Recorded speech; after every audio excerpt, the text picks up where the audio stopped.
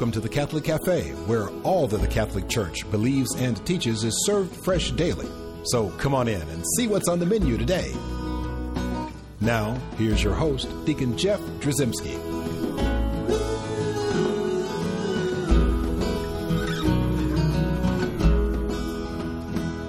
Hello, and welcome to the Catholic Cafe. I'm Deacon Jeff, and I am sitting in the luxurious corner booth of the Catholic Cafe with my good friend, my Christian friend, Tom Dorian. Thank you. You're my Christian friend. Oh, you're my Christian friend as well. Well, I appreciate that. Well, we should probably define Christian friend, shouldn't we? I think we're going to get that definition today. That's our topic. We're talking about Christian friendship. Yes, sir. And so we decided to bring someone in who might know something about Christian friendship. Another expert. That's right. He's been here before. It's Anthony Maranise. Yes, Anthony. You know what? In fact, what's interesting about Anthony is he's like the world's youngest theologian. Did you know? He's like 4 years old.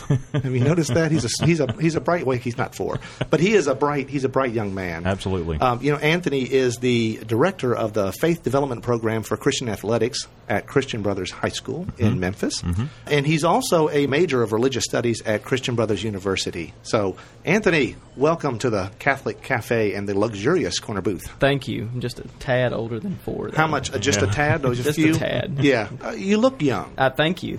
And I'm always excited when we have young people that are excited about our Catholic faith. It's always a good thing. That's right. That's the future of the church. The future of the church is sitting right in front of us, Tom. We're in good hands. That's right. Well, listen, we need to talk about Christian friendship. I know, Anthony, that we are inundated now with technology. We look around the world and we see, you got to be blind if you don't know about Facebook and about Twitter, just all the different blogging sites that are out there. And people are now just really tuned in to the internet and just this sort of virtual communication, virtual friendship thing.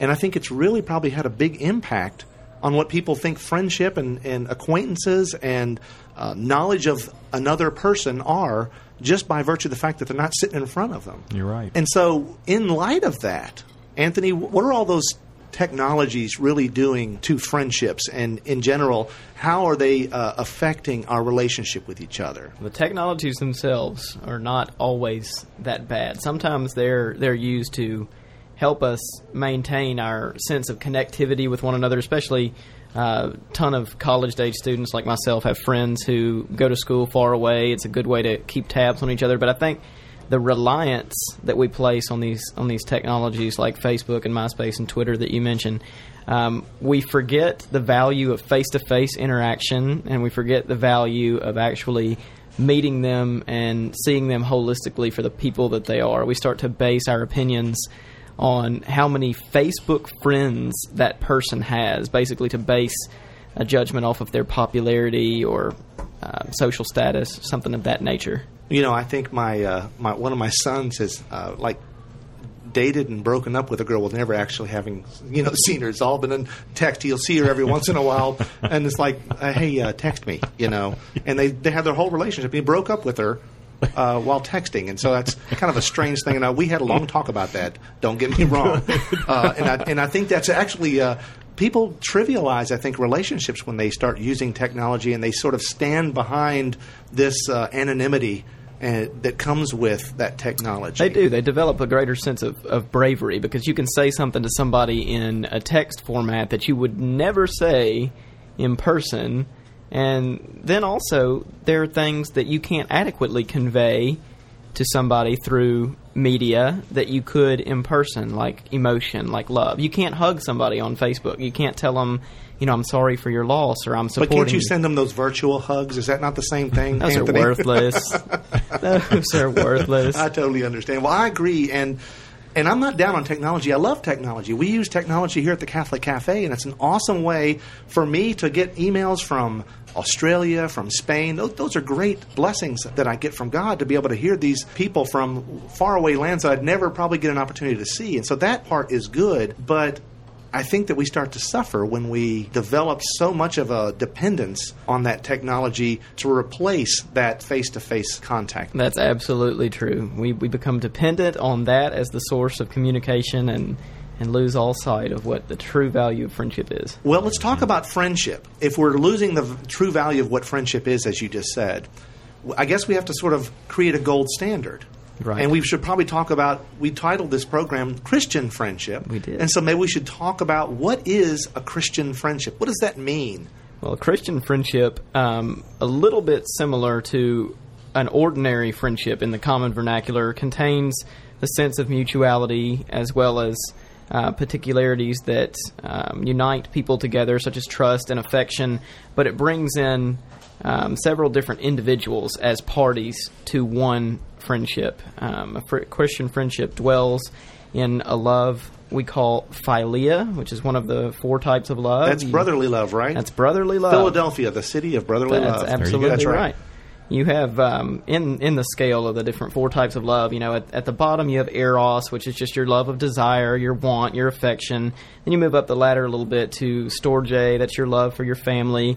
You go up one more and ascend philia, that's your brotherly love, your love for your friends. What makes that one so great is that there's no real compelling factor that makes you say, wow, I have to love this person on a moment-by-moment basis. It's a pure choice that you constantly have to make. And then we have at the top that love of God, that unconditional love that's agape. And Christian friendship we come to understand through that type of philia. We develop that philia, that brotherly love with our friends, and that brings in 3 different parties to the friendship. Ourself, the other whom we befriend, and then Jesus Christ, who is present in the Christian friendship. Hence the name Christian Friendship. That's and right. It also is a really neat kind of way to live out the body of Christ, the whole concept that we are bound together as one body in Christ. And that Christian friendship is made true and whole by the presence of Christ in that friendship. That's right. I know that there's different aspects of friendship or different types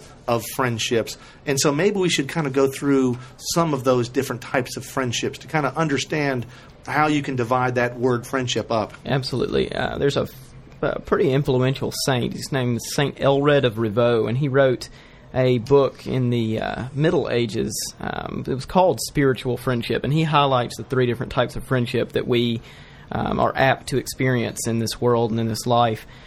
He begins kind of like the hierarchy of loves. He begins with the lowest and then excels to the highest type. The lowest that he calls is carnal friendship. The nexus or the center of that is one rooted primarily in lust or, a desire for pleasure, things like that. That's the physical attraction part. That's the physical attraction. And the common terms that we would use today are friends with benefits or, if you go have a hookup with somebody, that's that casual kind of sexual relationship that has absolutely no meaning, and it's very unfulfilling. G.K. Chesterton said something pretty influential in regards to this. He said every person who knocks at the door of a brothel is looking for God. So most often these people have who pursue these carnal friendships have a misplaced idea of the type of love that they want to receive. They're looking for God, but they're not necessarily going to find God in that particular relationship. That's right. Yeah, exactly. Well, what other kind of friendships we have? We have carnal, and then what's the next kind? We have worldly, which is rooted in an advantageous gain. That's the whole purpose for that friendship. It happens a lot in business relationships, but it also is something that we might also call a social acquaintanceship, because it revolves around the fact that each party can contribute something or bring some kind of gain to the friendship, and that's what sustains it, is that gain that both people provide is the entire purpose of the friendship. The minute that one or both parties stop being useful is the minute the friendship itself stops. As worldly friends, well, it's what I can get out of it, what your value is. You see a lot of what the value of the human being then becomes like, what can you provide? What can you do for me and for anyone else in the world? That's right. And finally, though, once we get past those, we have the greatest that St. Elred talks about. And this is the one that we aim to achieve in our Christian life, in our Catholic life, is the spiritual friendship.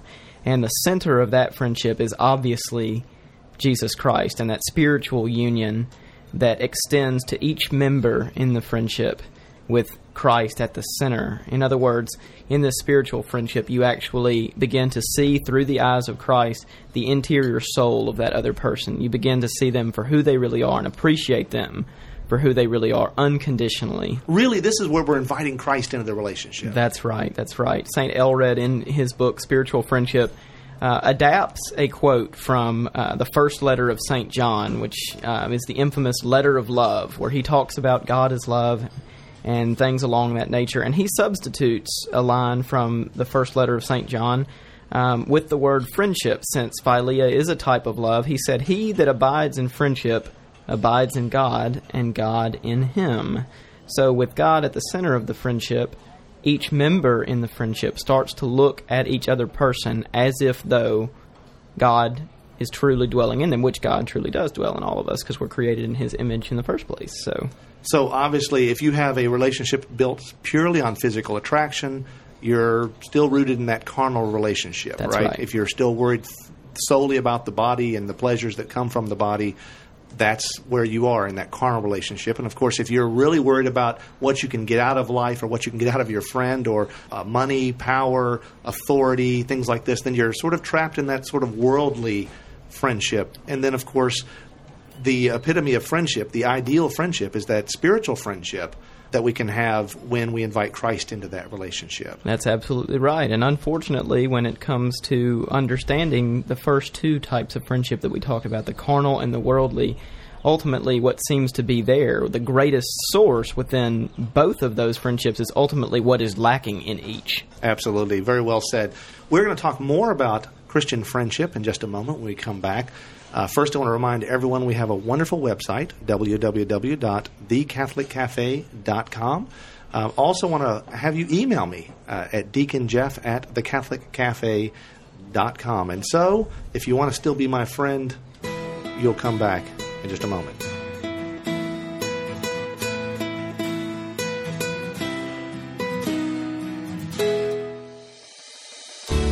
I'm Bess Drzymski, and this is another great moment in church history.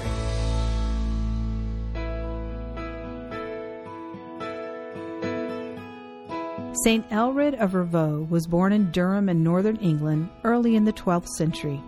His parents saw great promise in him from a very young age, and so he was sent to the Scottish court to receive an education and possible preparation for a life of nobility. After his education, St. Elred rose quickly in the ranks at the Scottish court, eventually becoming master of the house for none other than King David of Scotland. However, after only a short time in this high-ranking position, he began to hear another calling from deep within his very soul. He was quickly realizing that there was to be more to his life than earthly wealth and power, more to his life than serving an earthly king. He was being called to serve the heavenly King of Kings. He resigned his post as master of the house and joined the Cistercian monks at their monastery at Rievaulx in Yorkshire, England, where he eventually became abbot. Finally, he felt at peace and at home within this spiritual brotherhood. His prayer life blossomed. He reveled in the new and fruitful Christian friendships he developed during his time at Rievaulx. Among them, one was St. Bernard of Clairvaux. Through these friendships, St. Elred began to experience great insights into the many blessings of a human friendship that is centered on the love of Christ. St. Elred said, "Here we are, you and I hope a third, Christ is in our midst."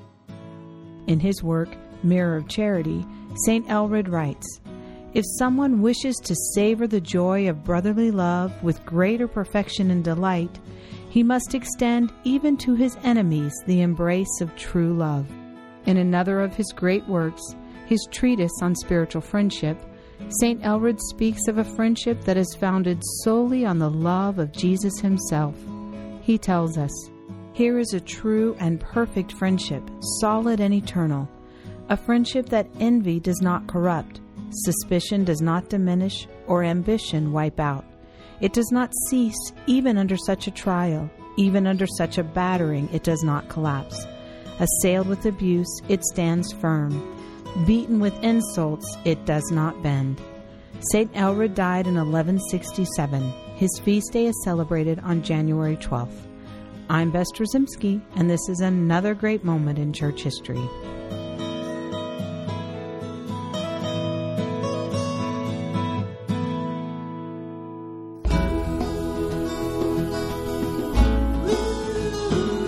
Welcome Welcome back to the Catholic Cafe. Here's Deacon Jeff. And Tom and I are back in the luxurious corner booth of the Catholic Cafe, and we're joined with our friend Anthony Maranise. Anthony, you doing okay?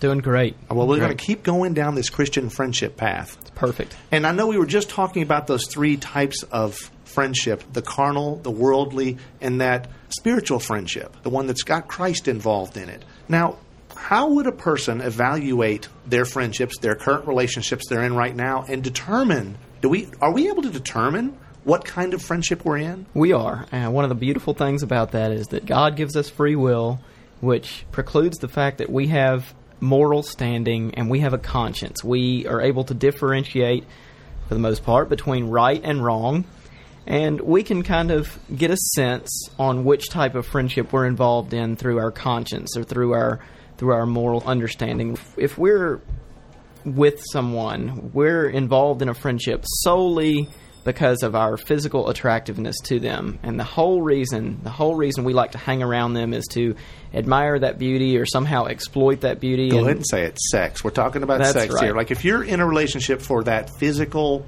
charge, right? For the sex. If that's the only reason you're having that relationship, that's right. That's a carnal friendship. That's definitely carnal. That is a clue right there. This is one that we want to avoid. Yeah. That's correct. And then also, if you're involved in a friendship where the whole purpose and sole being, sole connectivity of that friendship is something you can exhaust from the other person, something you can gain from them. Let's say you have a friend who has a great deal of money, and they're constantly offering to take you out to dinner and things like that, and then suddenly they have a financial crisis. That money's no longer there. Well, so no longer is the friendship. Kids in high school, they'll have a good friend who has a car. Indeed. A lot of times kids don't have cars. They're like, hey, let's be Bob's friend. Bob's got a car. That's right. And so I could see where you then would say that's a worldly friendship because you're actually instigating and propagating that friendship based on the fact that he's got a car. And if he ever loses his car, he's not so much a great friend anymore to you. That's right. That's a worldly friendship. Right. Rather unfortunately in most cases, actually, you know what?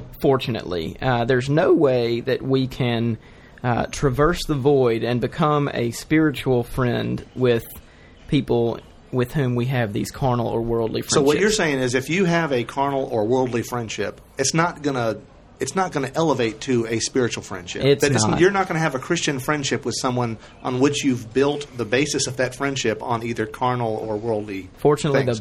the best advice in that case is to just tear it down and start all over. Just say, you know what, this is not going to work out.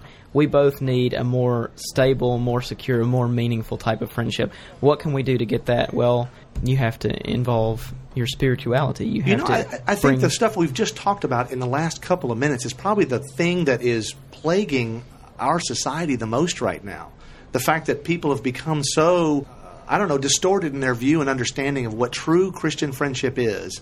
And so they follow down this path, as G.K. Chesterton was talking about, looking for God, but they're what was the song? Looking for love in all the wrong places. Right. I mean, that's essentially what's going on here. It is indeed. I guess what we want to talk about is if a carnal and worldly friendship cannot turn into a spiritual friendship, then maybe what we need to look at is why is that? And I imagine that there are some impediments or some challenges to a Christian friendship that won't allow that to happen. What are some of those challenges to a Christian friendship?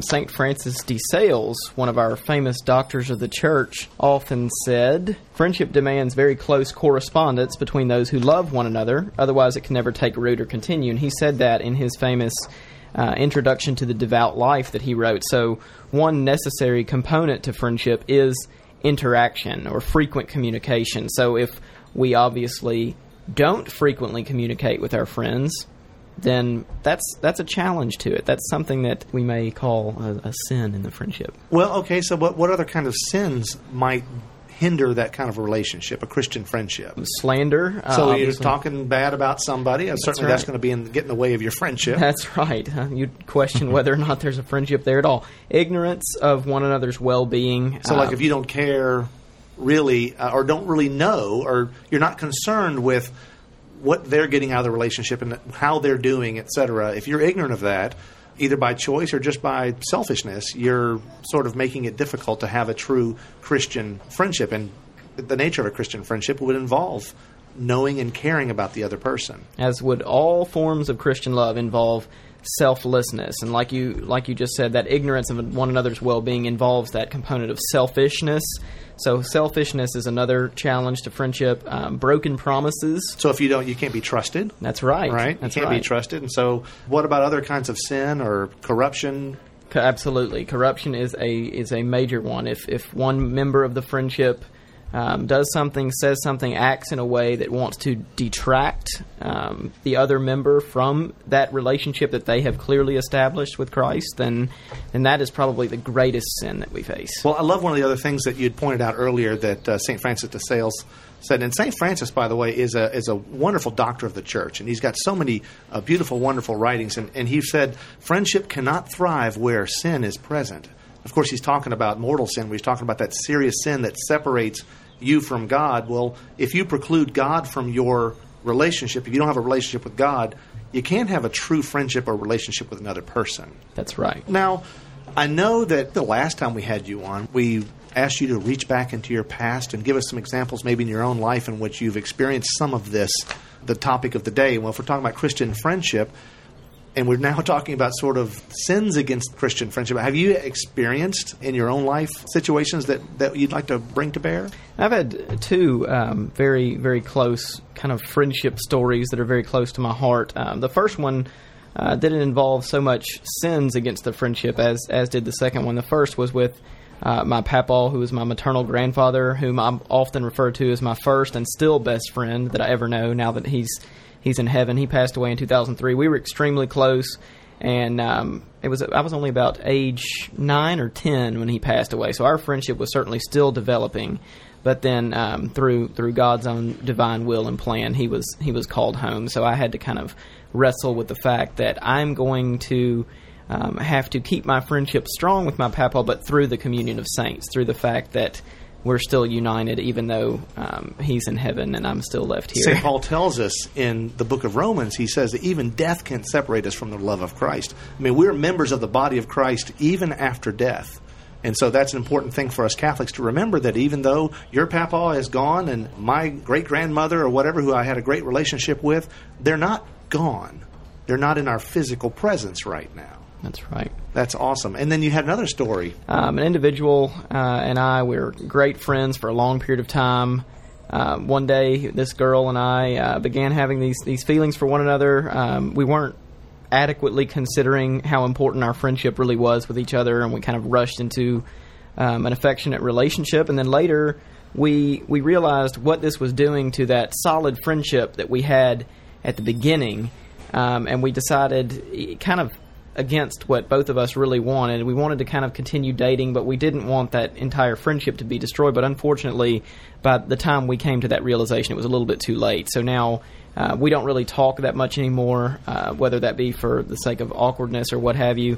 And from that experience, I kind of gained a realization into what a great Catholic priest who has since passed away, Father Henri Nouwen, once said, when others stop loving you, you do not have to stop loving them. And this is, of course, not in that affectionate sense, to that which brought us to the period of dating one another, but in that friendship sense. Even though we may not communicate much anymore, I still pray for her. I'd like to think that she still prays for me, and we still want good things for each other. Well, I appreciate your honesty, and that's an opportunity for us to sort of evaluate in our own lives.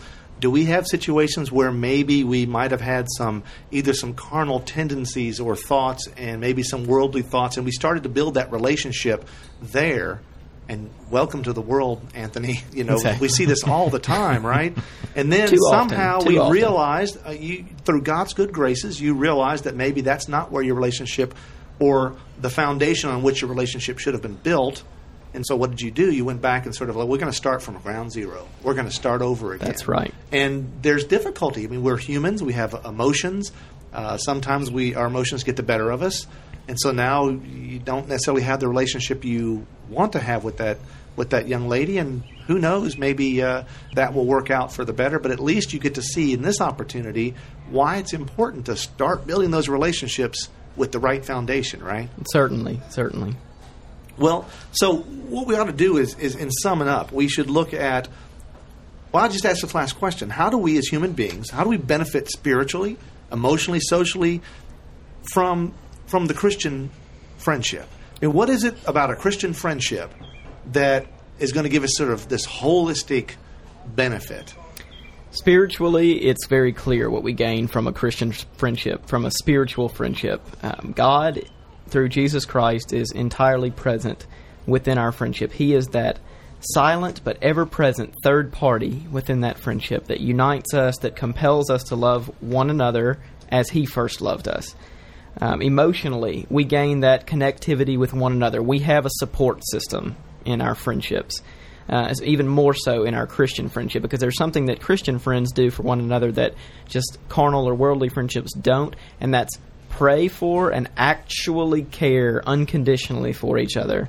And then, of course, socially, we have someone to pal around with. We have someone to share in our joys and also in our sorrows. We never face this journey alone. That's right. And I hope that everyone who's listening really understands just how important it is, how essential it is that Jesus Christ be involved in all of our relationships. And really not just involved, but really be the foundation and the basis of all our relationships. What's so appropriate about our topic, or what's so cool about our topic, I think, is what we talked about, I think, earlier, and that is the whole program kind of got its roots are in the Curcio movement. And in the Curcio movement, one of the things they teach you is that you should make a friend, be a friend, bring a friend to Christ. So this is such an appropriate topic.